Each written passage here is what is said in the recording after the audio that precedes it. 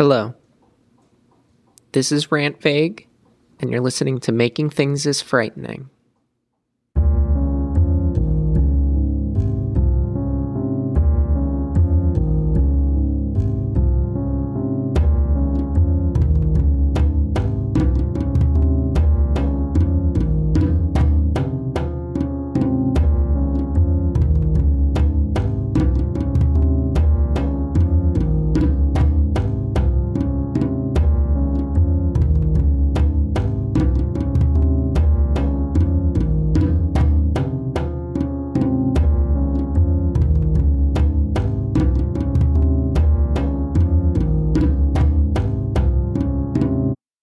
I want to thank all of you who listened to my little episode 0 last week. I appreciate all the feedback of everybody who reached out. I hope some of you are tuning in again this week. It's going to be a much longer episode this week than it was last week. I have a lot more to talk about.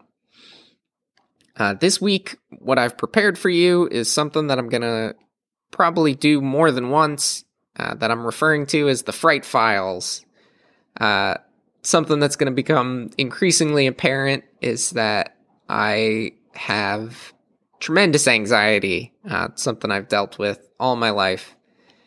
And the way that I deal with my anxiety is that I write about it. I write about whatever I'm anxious about. I either write about it in the sense that I'll write something fictional and it'll sort of be a metaphor for what I'm going through, or I'll literally just journal about it and just write about it. And when I wasn't writing, I was during the pandemic when I just wasn't in the mood for writing. Though I suppose we're still in the pandemic. I guess I mean during the very first year of the pandemic. I started to look through some of the old things I'd written in some of my old journals and found that my opinions on a lot of things had changed, and that I had written some random stuff that I had wanted to revisit. And so I kind of started compiling together these little miniature explorations of different anxieties that I have, and not just an exploration of the anxiety, but hopefully with each of these, I explore something that maybe you can relate to, and maybe the wisdom, I'm afraid to call it, because I don't think anything that I say is particularly wise, but the platitudes that I have, maybe they'll be helpful for you. The things that I tell myself to feel better, maybe you can start to tell yourself that too. This week, I picked a really weird piece because, I don't know, it felt like the mission statement of the podcast. You know what? I don't want to intro this one too much. Here is Fright File number 16. The numbers don't mean anything. I just think it's funny to randomly assign stuff numbers.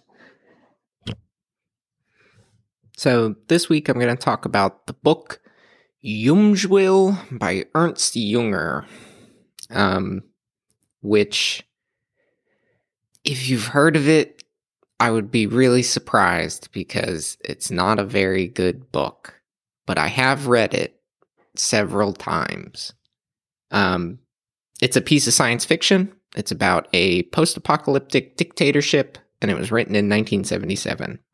It doesn't sound particularly special, but it has a different connotation, I think, than most post-apocalyptic dictatorship books because of who it was written by. Ernst Junger wrote it when he was aged 82. His first book, and still his most famous book, Storm of Steel, he wrote from ages 20 to 23 while he was fighting in World War I for the Germans, because they were essentially his diaries documenting what he saw in the trenches of World War I, and in graphic detail recounting some of the horrors of war and some of the psychological transformations he saw around him in the soldiers that he was with. I've never read the book. It sounds really icky. I don't want to read about people getting blown up and stuff in real life. If people have to get blown up, in my opinion, in the stories that I read, I would prefer it as by perhaps a monster or a robot. Then it's okay. Despite all this aforementioned ickiness, it's not an anti-war book. Junger never speaks out against the war. In fact, he even seems to view it by the end of the war as a legitimate activity. After the defeat of the Germans in World War I, he returned back to Germany and immediately during the Weimar Republic began to speak out against the liberal democracy that had formed and was afraid of weakening of national power and wanted a strong central nationalization of power. 44 years after he got his wish in a way that he hadn't foreseen, he would speak out and say that the ideology of war that led to Hitler's rise was a mistake. But he also said he never regret a single word that he wrote. And he also fought in World War II for the Germans. He never technically joined the Nazi Party, and he was well known to have disliked Hitler, but his problem with Hitler was one of tact and unnecessary cruelty. It wasn't one of, form of government. Jungwirth is told through the eyes of Manuel Venator, who is the Knight Steward for the ruler, the dictator of the city-state of Jungwirth, where the book takes place. Basically, he's a bartender and a waiter for the dictator in his private meeting room that he spends almost every evening in. Also, the dictator's name is literally the Condor, which I find very funny. The meeting room is in a fortress, and the fortress overlooks the entire city-state. The central conflict in the book comes from Manuel's political beliefs. Manuel self-describes to us, as he tells the tale to us in first person, that he is an anarch, which is a political belief that Junger had written about in The Forest Passage, which was an earlier kind of like philosophical work that he had written that I'll mention later when it comes back up.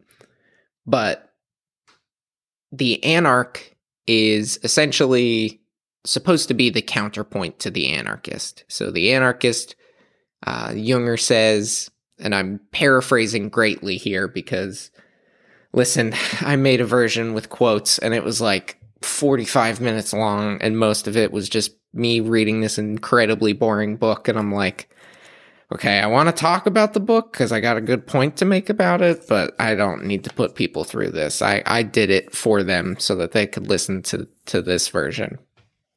But essentially, the anarch is different from anarchism because an anarch is perfectly fine to live in a dictatorship.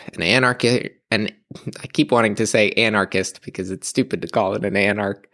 The anarch lives freely within, and doesn't worry about the world outside of themselves. They find freedom in the self, which is something that Junger was really into.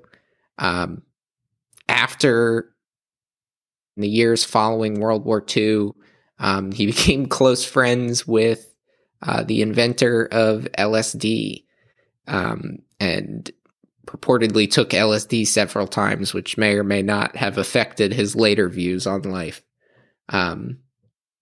Essentially, the entire book is just Manuel kind of like walking around and expressing his views on the various interactions he has with people. His brother and his father, who both were really supportive of the liberal democracy that existed before the evil ruler came to power. The teachers that he has of varying quality, who he enjoys to various degrees, and who he agrees and disagrees with, kind of at random. And the teachers also provide him with access to the Luminar, because besides being a Night Steward, Manuel also considers himself a historian. And the Luminar is a device for viewing past historical events. I kind of picture, I don't know if this is actually how it's described in the book or whether it's just something I started picturing, but I picture the holodeck from Star Trek. I choose to believe that's what it is. If it's not, then this book is even more boring than I thought it was. Again, I've read this book several times, even though I'm complaining about how boring it is. Manuel uses the Luminar to display various scenes of history and comment on them, like he does with everything else in the book. He typically portrays non-democratic societies, kind of displaying Junger's skepticism of democracy once again. He portrays history as this inevitable cycle of tyrants and of various great men, quote-unquote, heavy quotes, who have risen to power and, what was responsible behind that, and sort of comments very matter-of-factly on these things. And then specifically relates those things back to the Condor, who he observes while bartending, and his various friends of power, heads of state that come to visit. It almost feels as though Junger is talking directly to the audience, saying, look, see, this is what I was doing. This is what I was doing when I was working for him. I wasn't really working for him. I was inside myself. That wasn't really me doing it. I wasn't paying attention. I just was looking around. Near the end of the book, the situation in the city-state of Jumswil starts to deteriorate, and Manuel realizes that the situation is about to get out of hand, and he realizes the Condor will probably be deposed, and because of his, complicity, he decides he's just gonna, chill and hang out in the forest for a while. And at the last moment, the Condor and a bunch of his, other dictator buddies join Manuel, and they all go into the forest together. In the epilogue, there's only 2 pages, and they essentially say Manuel's brother had found the diaries that Manuel had been keeping, and was incredibly disheartened to find that, and I believe the quote is, "My brother did not love his family," but feels compelled as a fellow historian to submit the documents, considering his brother was someone who went into the forest when the Condor escaped the mob that had come to overtake him. When I first read this, I was deeply confused because I couldn't decide whether the author was saying that everything Manuel had done had been wrong, or that in the end Manuel was redeemed because the people who loved him still submitted what he thought to the world. I can't help but see someone at age 82 hoping to be redeemed by the people who loved them. I never participated in the reshaping of a culture in order to enable the rise of a fascist leader, including fighting in 2 wars to support that national power. But we all have our regrets. I wonder if Junger converted to Catholicism to find the forgiveness that he sought in the people that loved him elsewhere. I don't see any reflection of myself in Manuel's beliefs or in Junger. I've read Junger's other books. I find them all incredibly boring. Jungwirth is the only one that, for some reason, it just really crawls inside my brain, and I can't tell you exactly what it is. Even after writing all this about it and getting my thoughts straight about the book, I revisited it, and even after reading it several times, like skimming through, looking at it, I was like, man, I don't understand this book. What is this saying? Maybe not great to admit on my podcast about this book, but hey, I'm being honest here, you know?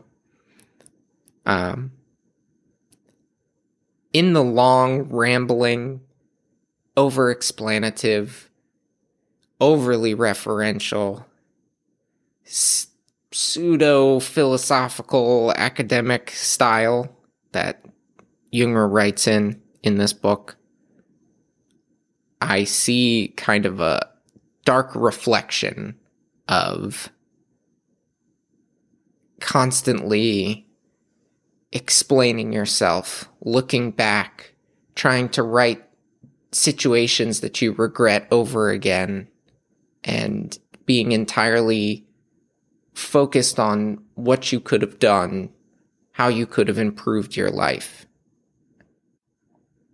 Junger writes about living in the here and now, but maybe it's inevitable after a long life looking back to have some regrets, or at least some desire to explain yourself at the very least. I can't help but imagine him on his deathbed praying to a God he never believed in for forgiveness. Drastic change is a part of life. Episode 0 of this show, the weird tinny sounding, I don't know what that I uploaded, was the first time I had ever admitted in a public forum where, I suppose I could be identified by my voice,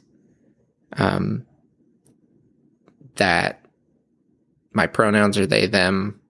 That's what I want people to call me.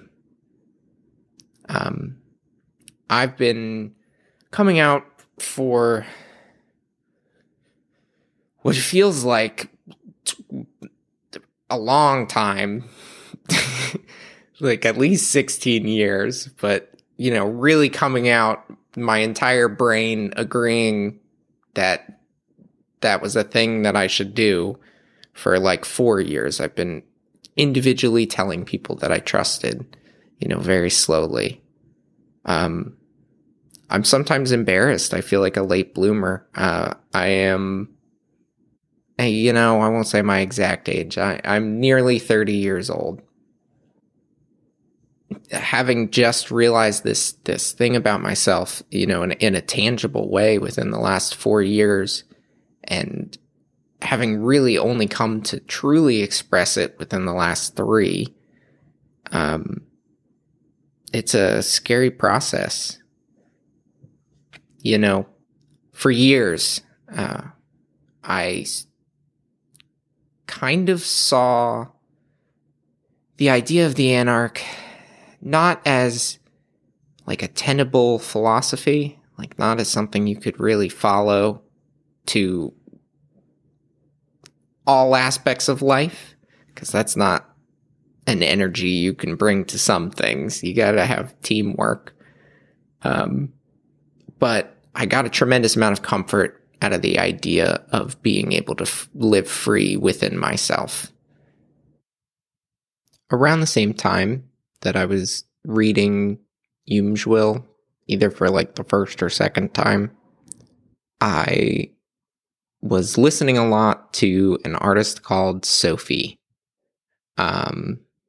In 2017, Sophie released the album Oil of Every Pearl's Uninside, which is... I looked up the word for this, but I don't remember it, and I didn't write it down in my notes. It's a thing. It's a funny sounding way of saying, I love every person's insides. And I think this is really reflective of the person that Sophie came across as in every anecdote told about her, in every interview she gave, in her music. Just incredibly caring and open and kind person. On January 29th of this year, 2021, at age 34, Sophie slipped and fell to her death while climbing some rocks trying to get a better look at the moon.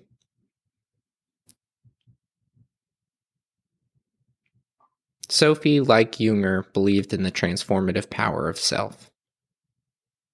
She said on her song, "It's okay to cry. Your inside is your best side." So is the self something that we retreat into so that we can observe the world as a historian? I've done that a lot in my life. Or is the self something that we go into to take something out to show to the world? I've been Rant Vague. This has been Making Things Is Frightening. And I hope you've enjoyed what I've made for you this week.